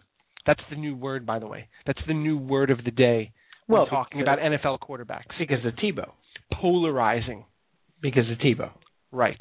That's the word you have to use about all of these quarterbacks. I'm starting a new thing called Blame Tebow. You want to blame Tebow? How about Occupy Tebow? I don't want to touch Tebow. No. But listen, have we talked about Tebow yet? We have. Okay. Do we feel that he's taking a lot of unfair criticism? Yes, we did that. Okay. Remember, we had the whole thing about Pujols thanking God every time he gets a hit, and why is that okay? And right. Yeah, that was. It's been a while, so I didn't remember. But Cal, I just think we talked about this. Right. We did talk about this. I'm sorry. He's won some more games. That's why it stinks. He hasn't lost since we talked about it. Then, yes. That's right. And he beat the Jets in the interim. He did. That might have been when we talked about it. I don't like the whole God thing. Since he beat the Jets. I think it's sincere. No, going back to Eli Manning, I think he is when people talk about him, you're right, they either love him or they hate him. But I think that overall everybody can agree that he is where he is. He's not one of the top 5 quarterbacks in the league. He's not one of the worst 5 quarterbacks in the league. He's towards the top of that middle ground. I think he's a top 5 quarterback this year. Top 5 this year? He's having a great year. Top 5. Top 5. Top 5. I'd take him. Well, let's look at them. Rodgers. Breeze. Brady. Now, who you putting in those last 2 spots? It ain't Rivers. It ain't Tebow. I'm giving Manning one of them. Stafford. I'll take Manning. Won a Super Bowl. No, but you're talking about this year. This year, still won a Super Bowl. He didn't win not this year. He did not win a Super Bowl. But Matthew Stafford makes a lot of dumb passes. He does. That's true. He's young. He has this year. Yes, he is young. Magnificent arm. I'm taking Manning. Andy Dalton. Manning. Roethlisberger. He's 5. I'm Manning at 4. Flacco. Nope. Cutler. Cutlet. Chicken parm. Romo. That's always the. There's a debate. That's the gold standard for debates is Romo versus Manning. But still, I'm putting Manning at 4. I'm debating Roethlisberger and Romo at 5 this year. Fitzpatrick. Come on. Hey, Matt Ryan, Matty Ice. Nope. Matty Ice stinks, by the way. He stinks, yeah, this year he does. You know what? I've had enough of Matty Ice. It's enough now. It's enough. With the comparisons to Sanchez and the way Mark Sanchez has suffered Flacco and Matty Ice from his draft class. Enough now. We've had enough. I give you that. I'm going to give you Eli Manning top 5 quarterback this year. Absolutely. Yeah, you're right. There's only literally 3, maybe 4 quarterbacks I'd take before him. Now, that's this year. Overall, though, would you rather have Eli Manning or Phillip Rivers? Manning. Okay. Peyton, obviously, if he comes back, yeah, you can put him over him. Phillip Rivers, Manning has a better arm. Period. He just has a better arm. Yeah, he does. Period. Yeah, you go team by team. You might be right. He's probably at least if everybody's healthy and you're looking at the actual roster of quarterbacks. Right. He's at least top 10. Probably easy. He's probably knocking on the door of the top 5. Yeah. Overall, healthy everything team. I'm taking Roethlisberger over him, but just because of what Big Ben does, but it's close. It's close. I guess so. You know what? And look. So do you think he's underrated then? I think he's a goober, but I think he's underrated. I do. I really do. Would you take him over Sanchez? Absolutely not. Okay. Only because Sanchez is my guy. I think they have the same amount of upside. I think if a Jet fan was given truth serum, they would take Eli Manning. Oh, with your truth serum. Just looking for a way to use that. I know. Let's bring PJ back in here as we wrap it up. Good idea. You know why? I have a question for him. Can he do REM? He can. He's got a Michael Stipe. Does he have a Michael Stipe? Give us the Stipe, PJ. I got to give it to you next week. Can I tell you that I really shredded my voice? Oh, no. I shredded my voice and broke my hand. Oh, don't worry about him, Brian. He's going to be fine. Is this all dramatic? It's not dramatic. He probably broke his hand. Oh, boy. PJ sells out.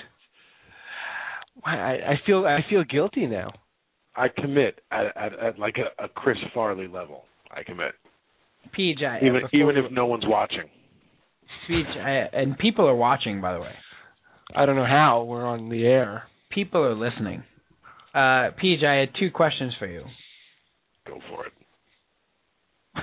Why you got to go Rocky on me? Go first. Go you're not even a fan. First, did you catch? Why I got to talk like that? Did you catch the Woody Allen Masters?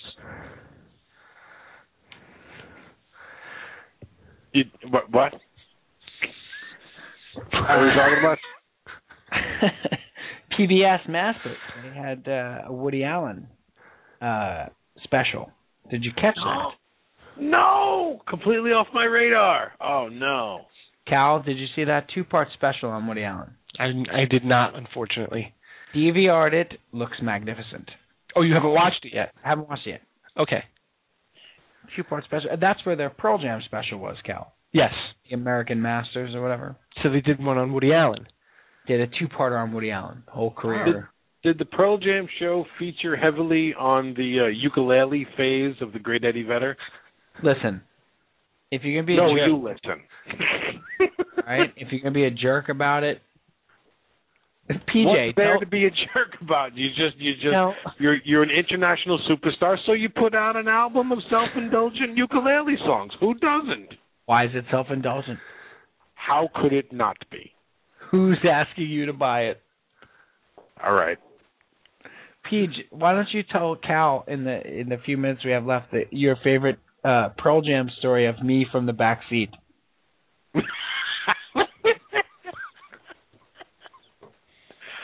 I mean, this is not nice because this is when people make fun of me for destroying people. Right. I have a reputation for dismantling people, I believe is the correct term that your brother first coined. Yes. Scott Still said, dismantling people, are we? You don't destroy people, you dismantle them. Yeah. Why don't you tell Cal how you dismantled me? We were driving through the city as we were known to do, and we were listening to a Pearl Jam song. After band rehearsal. Right. Of the band that I was the lead singer for, of your band, singing all your music. Oh, are you saying I should be more grateful? Was that the... Was I treating you badly?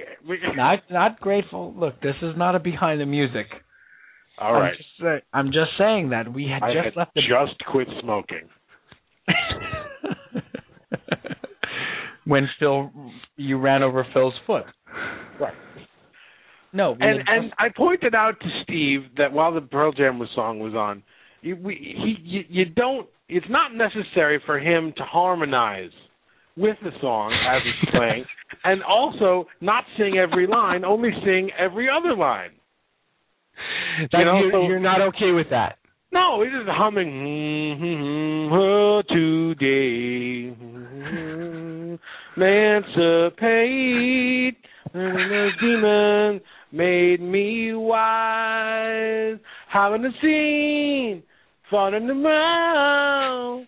What'd you say, PJ? Something so much clearer. Won't take a left. Mirror. Steve, let it go. We know you know the song. And he took great offense at this and has been carrying it with him for years. What'd you say? I don't see how this is my fault. What'd you say? What do you mean? What was You're the not line? in the band? Did I say you're not in the band? What did I say? You threw you're not in the band at other times. It doesn't make you sound any better when you sing every other line.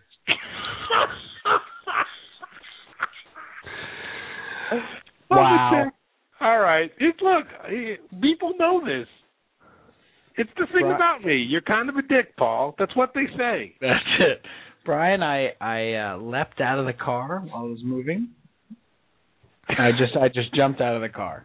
Doesn't make it sound any better. The band was on top of the world until that fateful car. Coming up. Went behind Paul said to Steve.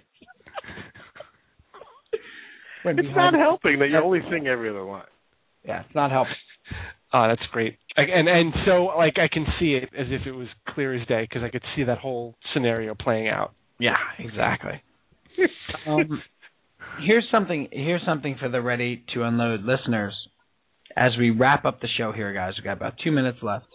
Wow, we're really running out of tape here. No, right. Brian, also more tape.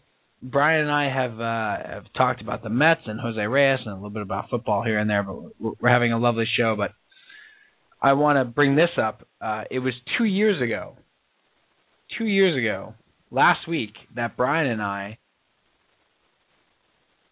got together and decided that we wanted to do something like this. You're getting the cue, by the way. They're giving you.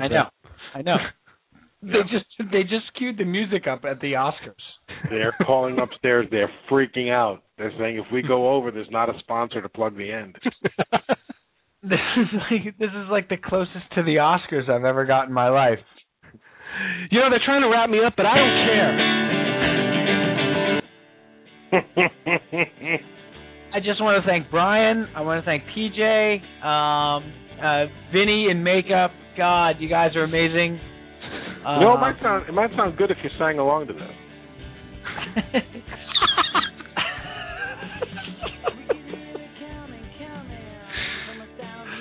I want to thank Lydia in production. God, Lydia, we did it,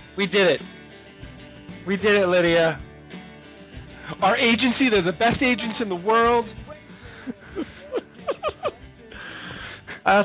Now Cal is like the guy who has the Oscar behind me and comes up and like pushes. I'm just trying to kind of.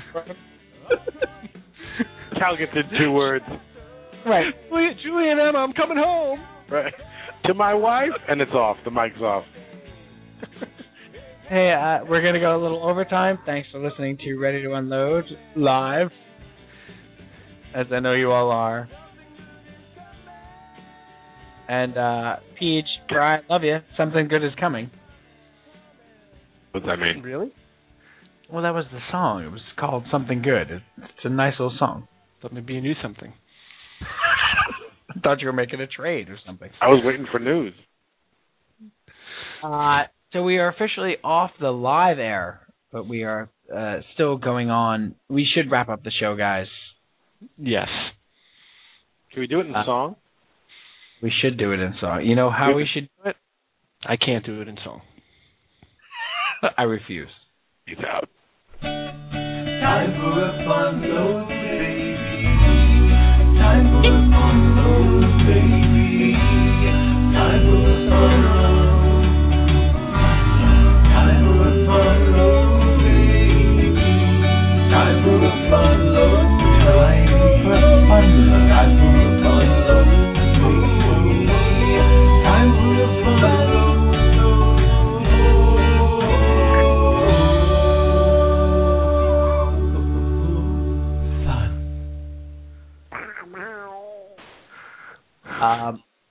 Seriously, before we go, guys, we're still recording. We have another couple of seconds before we can stay on. As I was saying, 2 years ago, Brian and I decided to do this show.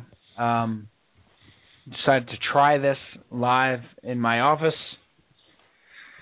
And we've made it here. We've been on the air for 2 years. We now have a producer in PJ. And thank you, PJ, for being part of the show. And I really hope in the next year you continue to be so. And I just want to thank you, Bri, for giving me every week about 100 times. Really just something to look forward to and be a part of. And I really love what we've done here, pal. So thank you. Well, I feel the exact same way. It wasn't something that I was sure was going to work in the beginning. It was a hard sell. Right, it's race, mostly. Yeah, usually it is, and religion. Being and Canadian and me being Italian. They said it wouldn't last. They said it would stink. They did. Most people didn't even comment because they didn't care. Right. I lost friends. We've lost friends along the way with our constant barrage on Facebook. Hey, what happened? Canceled due to total lack of interest. My favorite part of A Mighty Wind. Hey, what happened? Canceled due to total lack of interest. Hey, what happened? I got a big red wagon. I got a big red wagon. No, it's been great. Great. I'm glad that we've been doing this, and here's to 2 more years.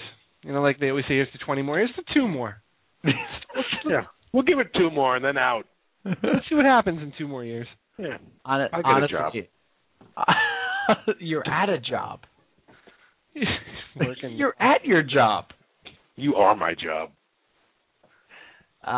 Honestly, Bri, I've loved it, and I don't care if we do it for another 20 years and nobody listens or everybody listens. It doesn't make a difference to me. It's just great to talk sports with you every week and BS about game show host. I still want that game. Who, Gus Glitz? Gus Glitz. Peach, I think this was before you joined up, but Cal and I had... No, he was part of it. He's the one that named it. That's right. Yeah, I was there. That was before you were producing the show. Yeah, but we found it online together. Yes. Right. Gus Glitz. I forgot the name was Gus Glitz. Why does Gus Glitz sound so filthy now? Only to you. Lots of things do. Peach, did you hear the There Will Be Blood I played earlier? Sure did. How good is this? I mean, we need to find a way to use this every show. Yeah, someone should use that in a movie or something for atmospheric music. Never happened. Never I know, happened. Hollywood, right? Hollywood, right? Never happened. You're out of your mind. It's so ominous. Cal, final unload. My final unload is that. Can you do it over this, or you? I can. Yeah, no, I got a good one. The next 2 years at Citi Field, there'll be lean times, and it might get a little ugly. But hang on. Hang on. Good times are coming. But watch out, because some bad times are on the way. Somebody paid attention in the production meeting today. PJ, final unload.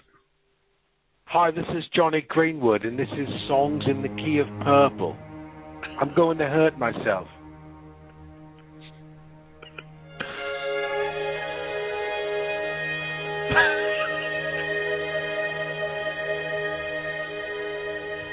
There, I did it.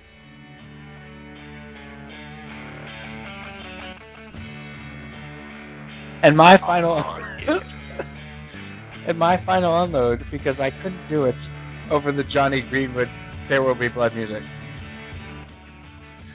is today is the I believe 31st anniversary of John Lennon. Correct. Being gunned down. John Lennon would have been 71 this year, and we miss you, John. I think I speak for everybody here at RTU when I say rough day. And I remember watching Monday Night Football that night and hearing Howard Cosell tell us that he's gone. So this show is dedicated to the memory of John Lennon. I think one of the big reasons we went into music. Anyway, that's all we have for Brian Calvi and PJ Cachopo. I'm Steve Sampietro. This is Ready to Unload with Cal and Stampede. Thank you to Patrick Flood. And we will see you next week. Thanks, everybody.